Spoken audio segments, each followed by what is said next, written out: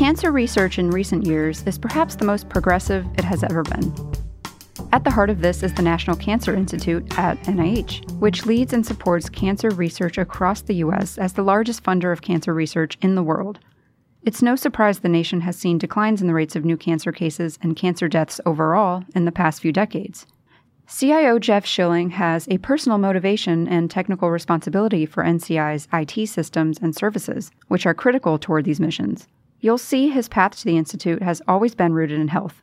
In this episode, you'll hear from our guest host, President Mike Hoffman, with Shilling as they discuss NCI's precision medicine initiatives and the importance of NCI's data initiatives with parallels to other efforts across the country. Welcome to GovCast. This afternoon, we're lucky enough to be joined by Jeff Shilling.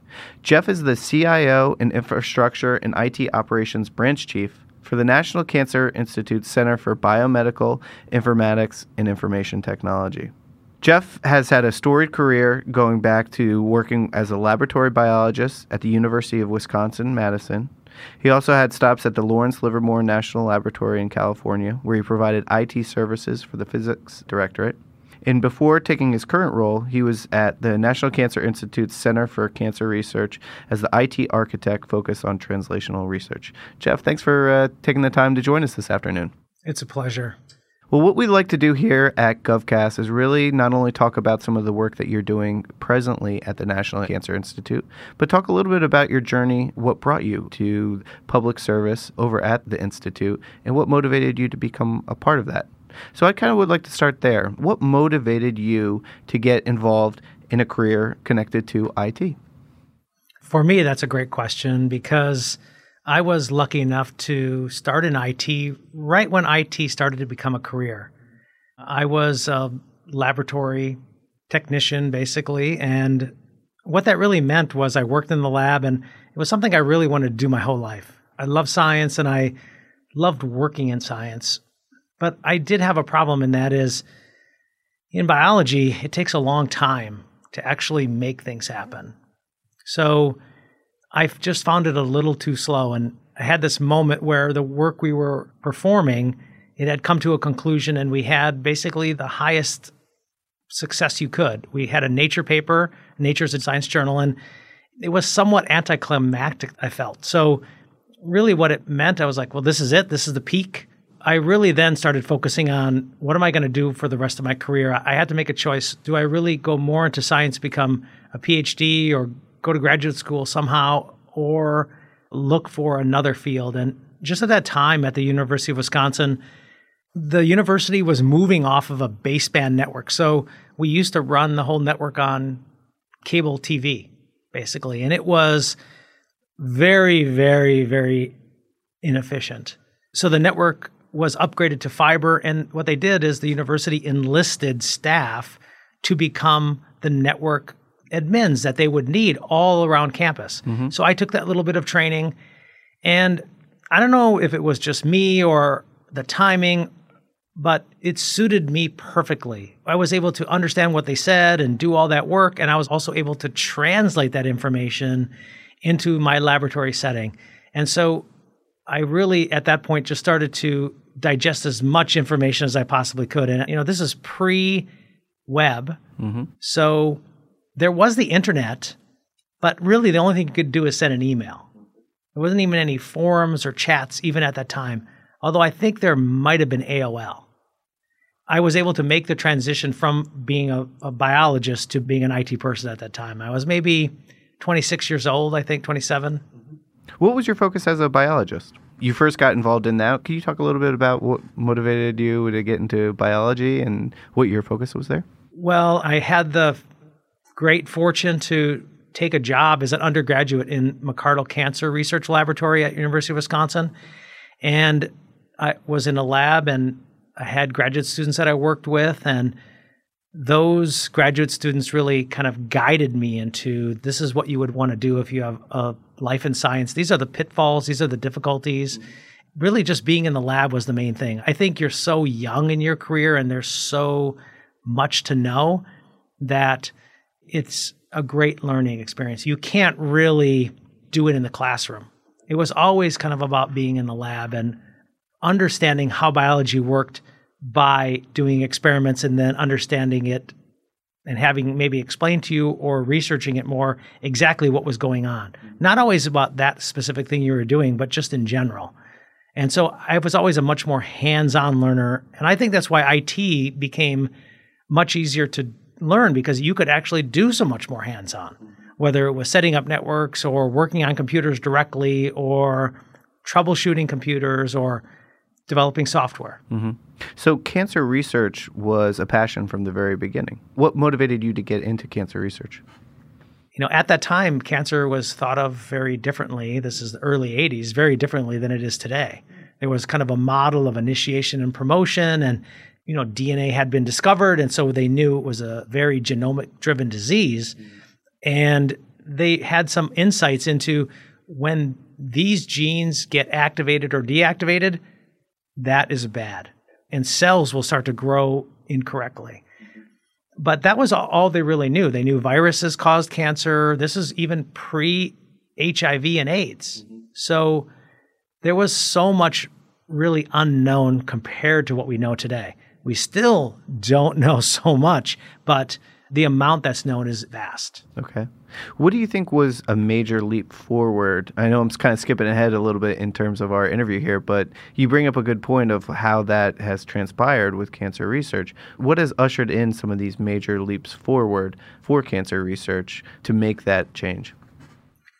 Well, there are a lot of things in place. I mean, I think about this a lot. My wife is a PhD oncologist, and so while she's often thinking about the deeper science, I'll often think about the environment of science. And I think about it a lot in its relation to information technology and informatics, and we have AI today and all kinds of machine learning. But really, the nation in 1971 made a massive investment in cancer research. President Nixon basically declared war on cancer.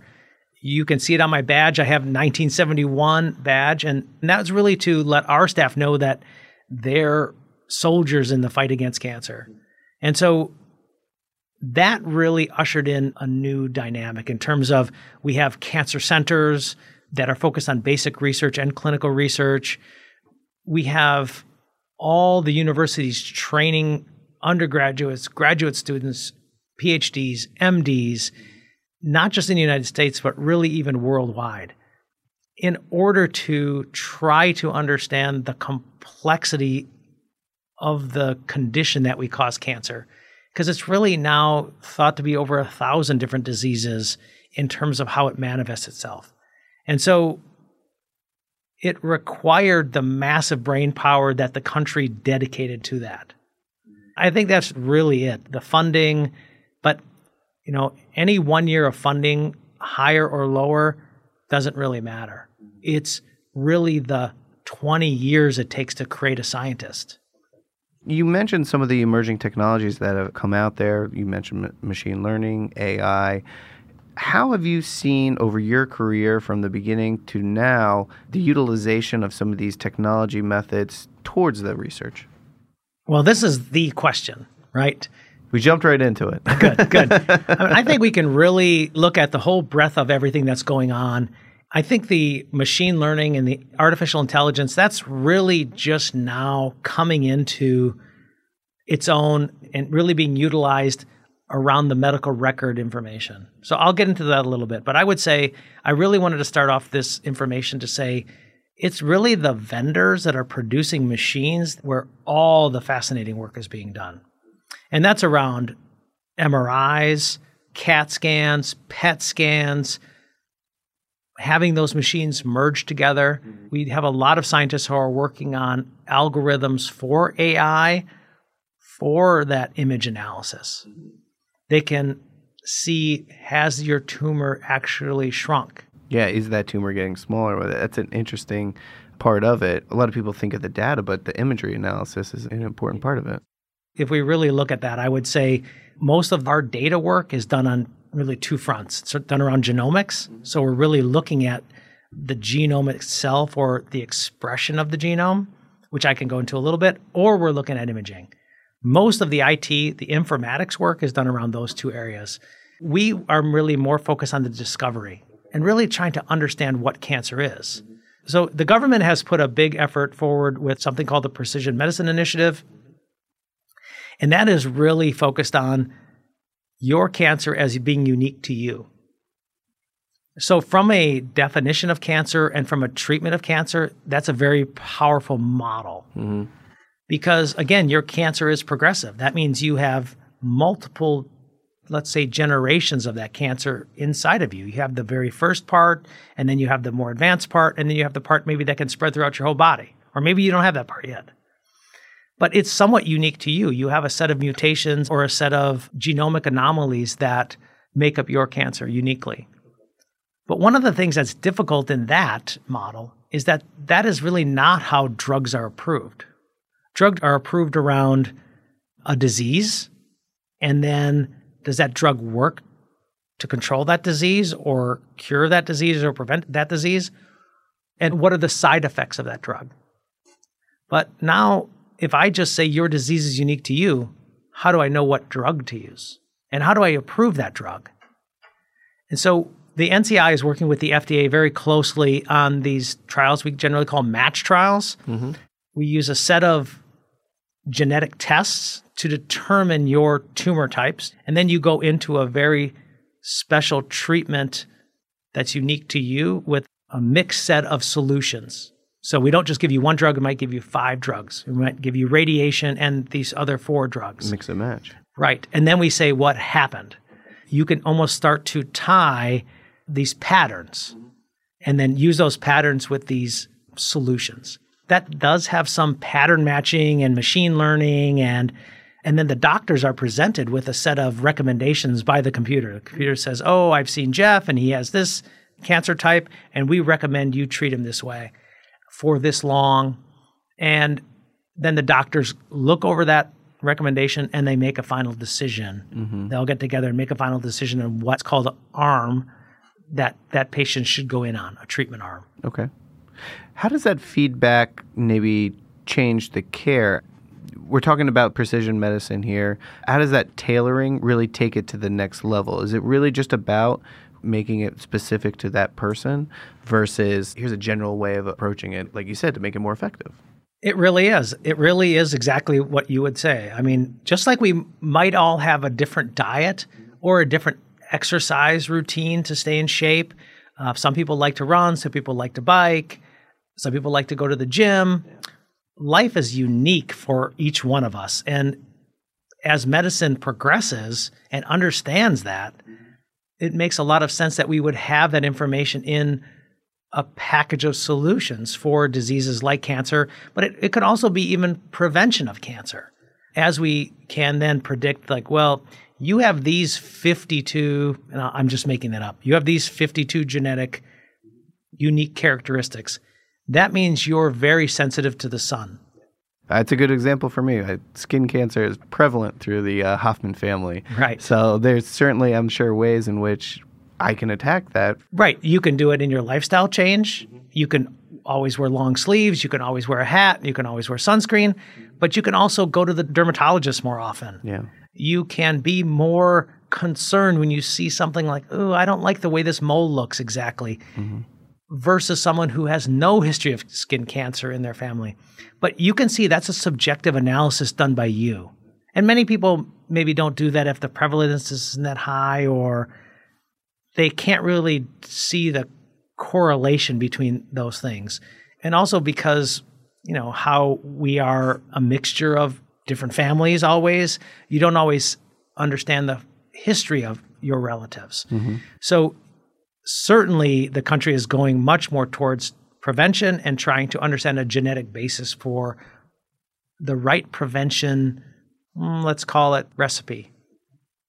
You mentioned on one hand you have the precision medicine portion of it, and then the other portion is the genetic part where machine learning and AI can really step in and maybe predict. Am I overstating that of, hey, this person has a much higher likelihood of having certain cancers? How do the new technologies play within that realm? First, I guess I would like to describe really what's going on. And so we generally don't have an FDA-approved way to do DNA analysis on you. You know, we have maybe companies like 23andMe will do some type of analysis, but You can't go to your doctor and say, hey, please screen me for the Cancer Profile 101. We don't have such a thing. And so there is work to develop that. If we can look at these markers, we can get a better understanding of your risk profile and maybe guide you through your journey. But of course, you'd say, well, do we even know that information? Really, we don't. There's several studies being created. NIH has a large study called All of Us. NCI has another large cohort study where we're really working with healthy participants, gathering information from them. Every time they go to the doctor, their information will be put into this clinical trial. And then some of them we know will develop cancer. They will have all that information from maybe when they were 20 years old to now they're 65 years old and they develop leukemia. Well, was there some event that happened, right? We have their cells in a freezer. We can do this type of analysis to say, oh, this happened when they were this age, or is it just a slow accumulation? So we can really get a better understanding of not just what cancer is, but how is it that some people get it and other people don't? It's interesting. We learned a little bit about the Million Veterans Program as well. That's another initiative right now in terms of collecting data, taking a look at not only the genetics, but also the way that they've been treated within the VA portion. That was going to be one of my questions. I think you've kind of answered it already, though, but these large data collection efforts seem to have an enormous opportunity being able to process that data to get a good idea of causation. Right. For cancer, it's an accumulation of these genetic changes generally. Yeah. So you can't really look at the time you have cancer. You've already accumulated all those. But how did that happen? Is there anything we could have done to prevent that? But I really would also say there's a lot more people more qualified than I to talk about some of these things, right? What we really do in our group, the Center for Biomedical Informatics and Information Technology, is we're bringing in the IT and the informatics support to all the basic and the clinical researchers, but also to all the staff that are supporting the grants that is the bulk of really NCI's portfolio. So we talked about precision medicine. We talked a little bit about some of the data efforts. Are there other projects that you're excited about right now over at National Cancer Institute when it comes to utilizing some of these technologies? Oh, sure. Lots, Okay. of course. Let's pick two favorites. I could say that we have a project that was created maybe 5 years ago. We call it the Cloud Pilots. Okay. And now we call it the Cloud Resources. So basically what we had is a technical problem. We had a lot of reference data. What that means is we call it the Cancer Genome Atlas. But it was a whole set of sequencing data, genomic sequencing data around different cancers. Yeah. So that means these are somewhat signatures in a way, very crude maps about this person has this cancer and this is what their genomic profile looks like. And there's several different types of analysis in there. But that data is large, multiple petabytes. And so what the scientists were trying to do was say, oh, I have this set of patients or I have a case. I want to compare it against the atlas. And so what the cloud resources do is they moved all this reference data into the cloud. Otherwise, people would have to download that reference data and also keep it updated at each of their institutions, which is many, as you can imagine. Oh, yeah.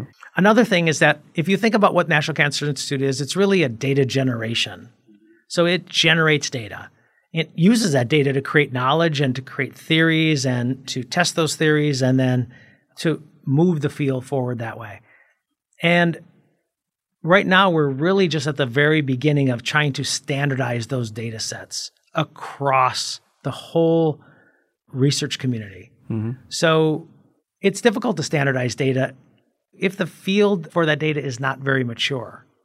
So some fields are very, very complex. Like, for example, we know that if we take a picture with our phone, that goes into our library and we're fine. And we say, oh, it got date stamped. It got geolocated. So I know where I took this photo. But then what if I want to know, well, how many pixels are in that photo? There might be more and more information. And we really, while that information is recorded on each photo, we don't have a whole database to say, show me all the nighttime photos I took when I was in Florida. We'd have to kind of extract that from the data. So really what we're trying to do is now create in this Cancer Research Data Commons project that we're doing is to create some of these standards. Genomics is very simple. There's really 4 letters, 4 bases that make up your genome. And so it's kind of a 2-dimensional thing. I mean, you have chromosomes that it sits on, so there's some more information. There's also the complexity around how you generated that information, because the sequencing is quite a sophisticated technology, and it's not 100% accurate normally. You can go and analyze certain sections and be very accurate. But for us, we're more looking for needles in a haystack kind of model, so we're sifting really quickly in the genomics that we do. Mm-hmm. You have to really understand what machine you use to do the sequencing, what protocol you use to sequencing. How did you verify that the cells you pulled out really were from the organ you pulled them out? When you pulled them out, did you put them right on ice? Did you freeze them right away? How did you treat them? So one of the ways to do DNA sequencing is to not actually sequence the DNA itself, but to sequence something called RNA, which is what is an expression of the DNA to create the protein. And so if we sequence the RNA, it's a little closer to saying, well, the DNA was actually being expressed, so I just want to sequence that, and I want to look for any mutations there or any anomalies there. Mm-hmm. But RNA only exists for a brief period of time. So if you don't treat those cells a certain way, that RNA will give you a false reading. And so you have to know that information. So now we can imagine ourselves 30 years from now. We want to look back at some samples and we'd say, oh my gosh, they didn't collect any of the information we really need to make the sophisticated decisions we need to make 30 years from today. So, I mean, you can imagine going back 30 years and looking at even the cars we drive, even how the world is, right? No phones, barely any computers, right?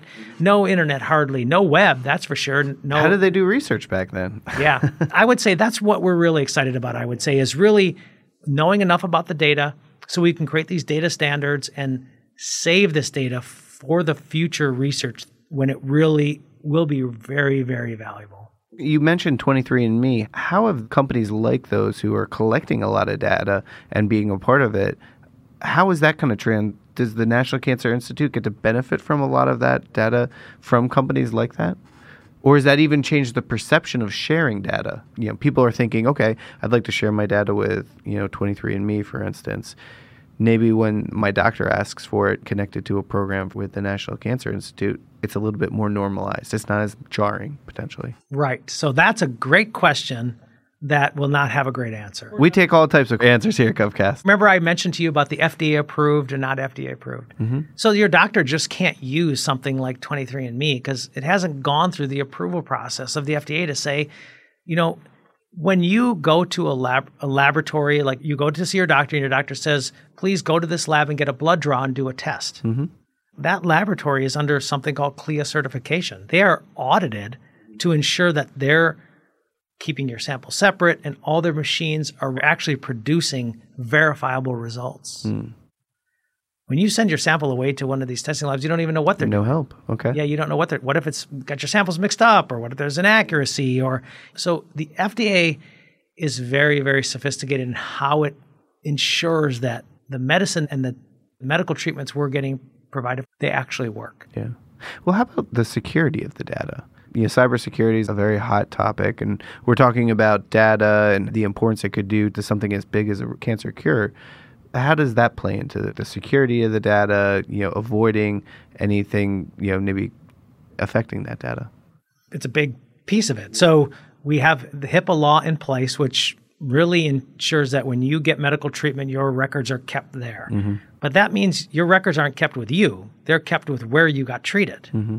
So your general practitioner's records are with your GP. Your oncologist records are with your oncologist. Your radiologist records are with your radiologist, if they're at different practices. And so for oncology, it's a very difficult thing to have this privacy. I mean, you can sign off and say, please share my data. But what does that mean exactly? There's really no clearinghouse for data sharing for doctors currently. So I think on the medical side, there's still a long way to go in the care continuum for balancing privacy and the best treatment possible. Because the best treatment possible requires data sharing. Mm-hmm. But we don't really have the infrastructure to do that. We don't, let's say, have a private medical internet. No, I go on the medical internet. Only doctors are allowed on that. doctors and patients, or, things like that. We don't really have that yet. And so it's not really clear what's going to happen. We know there are massive institutions working on this. The VA has many, many projects associated with this, as well as DHA, Defense Health Agency. You got it. We've worked a lot with those groups, and a lot of the things that they're trying to do to help the soldiers and the veterans as they come back and they're in different cities and their care needs to be shared, whether they're seeing their own private doctor or a VA doctor. Mm-hmm. I have a two-part question. We're going to go back to you for a second here. What motivated you to get into the public sector spot? So, what motivated you to get working with the National Institute of Environmental Health Sciences and then eventually the National Cancer Institute? And then two, how can agencies like the National Cancer Institute continue to motivate young people to want to follow a similar path that you did? Well, that's a good question. I would say there's no grand plan I had for where I am or what I wanted to do. I really always wanted to work in science. So I feel very comfortable there. I love learning new things. So IT and science is great. My wife was a scientist, so scientists have to move around. Mm-hmm. You get your PhD one place, you have to do a postdoc in another place. And so really, by the time my wife graduated from graduate school, I was already in IT. Then I could really go anywhere. Okay. So she took a position in Roger Weissman's lab at National Institute of Environmental Health Sciences. And actually there they were the group that located BRCA1, the breast cancer gene. So that was very kind of famous for them and very famous for the Institute. So it was really, I would say, probably the culture that really fit me the best. I've been asked sometimes to say, well, Jeff, you've gone from basically just being a lab guy to just being an IT technician. How did you kind of get to be the CIO? Well, one thing is I know the business. That's a big thing for me. So I understand what it is like to do research since I've been doing, or at least participating in research since I was an undergraduate. I saw how much work it took for the scientists, how they have to work so many long hours, how they have to really do things that most people don't do. And that is that they really have to probe the unknown. Most of us do not do that. Most of us are in IT, we live in the known. We understand that when I hit this button, this computer turns on. Scientists are really able to, and they're trained, but they're also able to do this where they're able to kind of suspend reality and imagine what could be, and then create a hypothesis around why are we seeing what we're seeing and how can I test that? Mm-hmm. And sometimes those hypotheses are so complex, or the models they use to test them are so complex, it could take a decade to do those tests. And so I would say that that constant learning and not really knowing what the truth is something I like. The whole world is very subtle, right, around us. It maybe seems so solid and stable, but in reality, it kind of isn't. Every day is a little different. And so I would say that the excitement of working at these organizations, working at the NIH is very, very exciting. If you're interested in getting down and working with the scientists, super interesting. I mean, sometimes I told you the Center for Cancer Research, I just said it's the greatest show on earth. You're never going to meet more smart people, more dedicated people, genuinely nice people who are really focused their whole life on this pursuit. And there's so many of them, and they're very grateful for any help you can provide them. Well, you said it almost, talking to you a little bit here, like we're just over the horizon from even more exciting discoveries. What are those next steps? What gives you hope to kind of have that feeling of we're almost able to reach out to some really impactful moments? Well, I think if we look at it from several different perspectives, that can answer that question. So one is we understand what cancer is a lot more closely. So we're able to also fairly inexpensively find that out. So genetic sequencing is much more inexpensive. Mm-hmm. Imaging is much more inexpensive. So that means we can actually determine what disease you have. That's doable. The second thing is we have so many treatments today, and especially with the advent of this fourth modality, this immunotherapy. We know, and there was lots of theories for a long, long time, that your body is actually killing cancer. You don't even know that. And so it's been learned that cancer actually turns off your immune system. It has to do that. It's very sophisticated how it works. And so if we can override cancer's ability to do that, your body will just attack that. And the work going on that is nothing short of miraculous. And again, whole careers devoted to that work. Wow. And I would say that, and along with our ability to now process large amounts of data. So genomic data is large. Imaging data is large. There's a lot of patients. And so being able to do that cheaply, I think adding those three things together, that we have understand cancer enough, we can detect it at the right level of detail. Mm-hmm. We have some treatments, significant amount of treatments, and then we can then process that information now effectively. We have cloud computing, we have supercomputing. We're getting the data in order enough to be able to do that. I think we're running out of time here, but I guess the last question I had is, what are you most excited about at the National Cancer Institute right now in terms of, we just touched on it, like over that horizon of those next impacts, but what gets you most excited about working over at the National Cancer Institute right now, and what could be accomplished here in the next couple of years? Well, for me, that's almost a trick question because I'm excited about a lot of things, but since we've talked a lot about biology and cancer biology, I think it would be good to go back and talk about all the IT work we're doing. If my staff listened to this, they would say, you didn't talk about anything we do. We can definitely hit some of those things, certainly. So I would say I'm very excited about our strategic planning process. Mm-hmm. So when I came into the central IT group from the Center for Cancer Research, one of the reasons I did that was the IT wasn't aligned close enough with the mission of the Institute. And what that really meant was that IT was being done kind of for IT's sake, maybe worrying about federal regulations or federal rules. But really, the National Cancer Institute exists in order to understand and research cancer, to really make a federal front for this war on cancer. Mm-hmm. And so I really wanted to align the IT to that.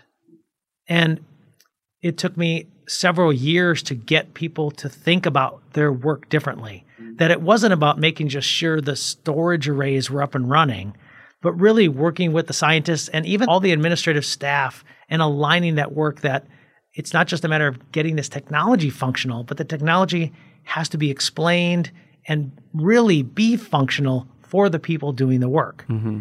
And so that is, to me, my legacy for the National Cancer Institute, is to develop this strategic planning process so that we can really align all, there's unlimited technology we could use, right? Whether it's cloud computing or supercomputing or high performance computing or fast data storage.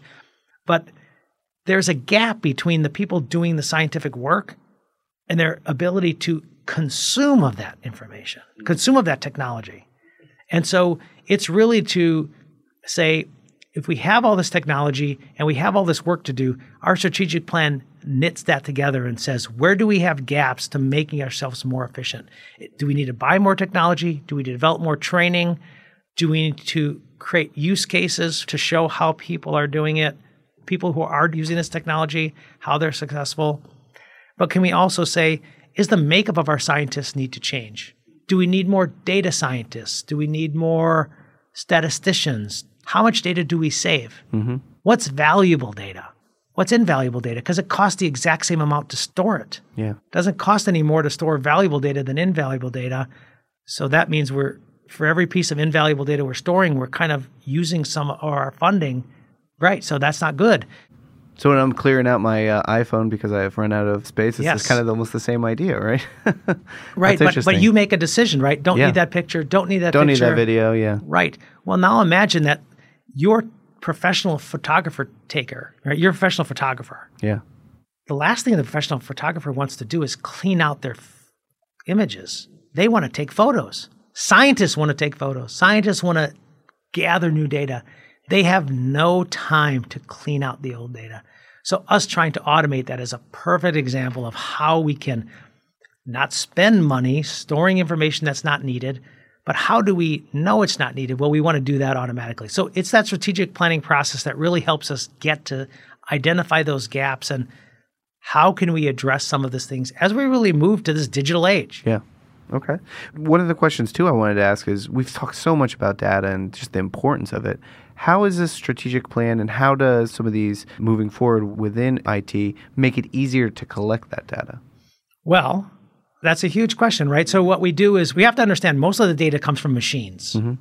So you take a biological thing like your blood or some cells, they're processed a certain amount, that process is under a very controlled conditions, and then the machine then analyzes those biological components and then generates a digital version of that. So one thing is to understand is, well, where is the actual data? What is the base data? And we would probably say, well, it's actually the cells or the blood sample itself is the true reference, the true data. The rest is a processing of that data. It's always processed by an understandable model. We process that data. We might freeze the cells. We might use these chemicals to extract the DNA. But that's because we know what DNA is. What if there's particles that we didn't know about? So then those particles are lost, or that information would then be lost, right? And then we do the sequencing. It's like, well, this is what the genomic sequence is. It's like, well, actually, it's a lot more complicated than that. We know that's going to happen in the future. Okay. Because we know that if we look in the past, there were so many things we didn't know that we now know today. And those samples of the past or that data of the past is biased by that knowledge, right? So really, I think it's really that. Well, thank you very much, Jeff, for joining us today. We learned a ton about what's going on at the National Cancer Institute, especially what's going on from a technology perspective. And I'm really excited to see what's going to come next from NCI. Thank you. All right. Thank you very much.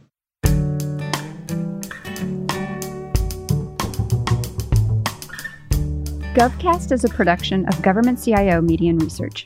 For more podcasts, head to governmentcio.com/podcasts. GovCast is produced and hosted by Amy Kluber. Edited by Chris Edwards. Theme music provided by Big Hoax. If you're interested in sponsoring a podcast, contact us at sponsor@governmentcio.com.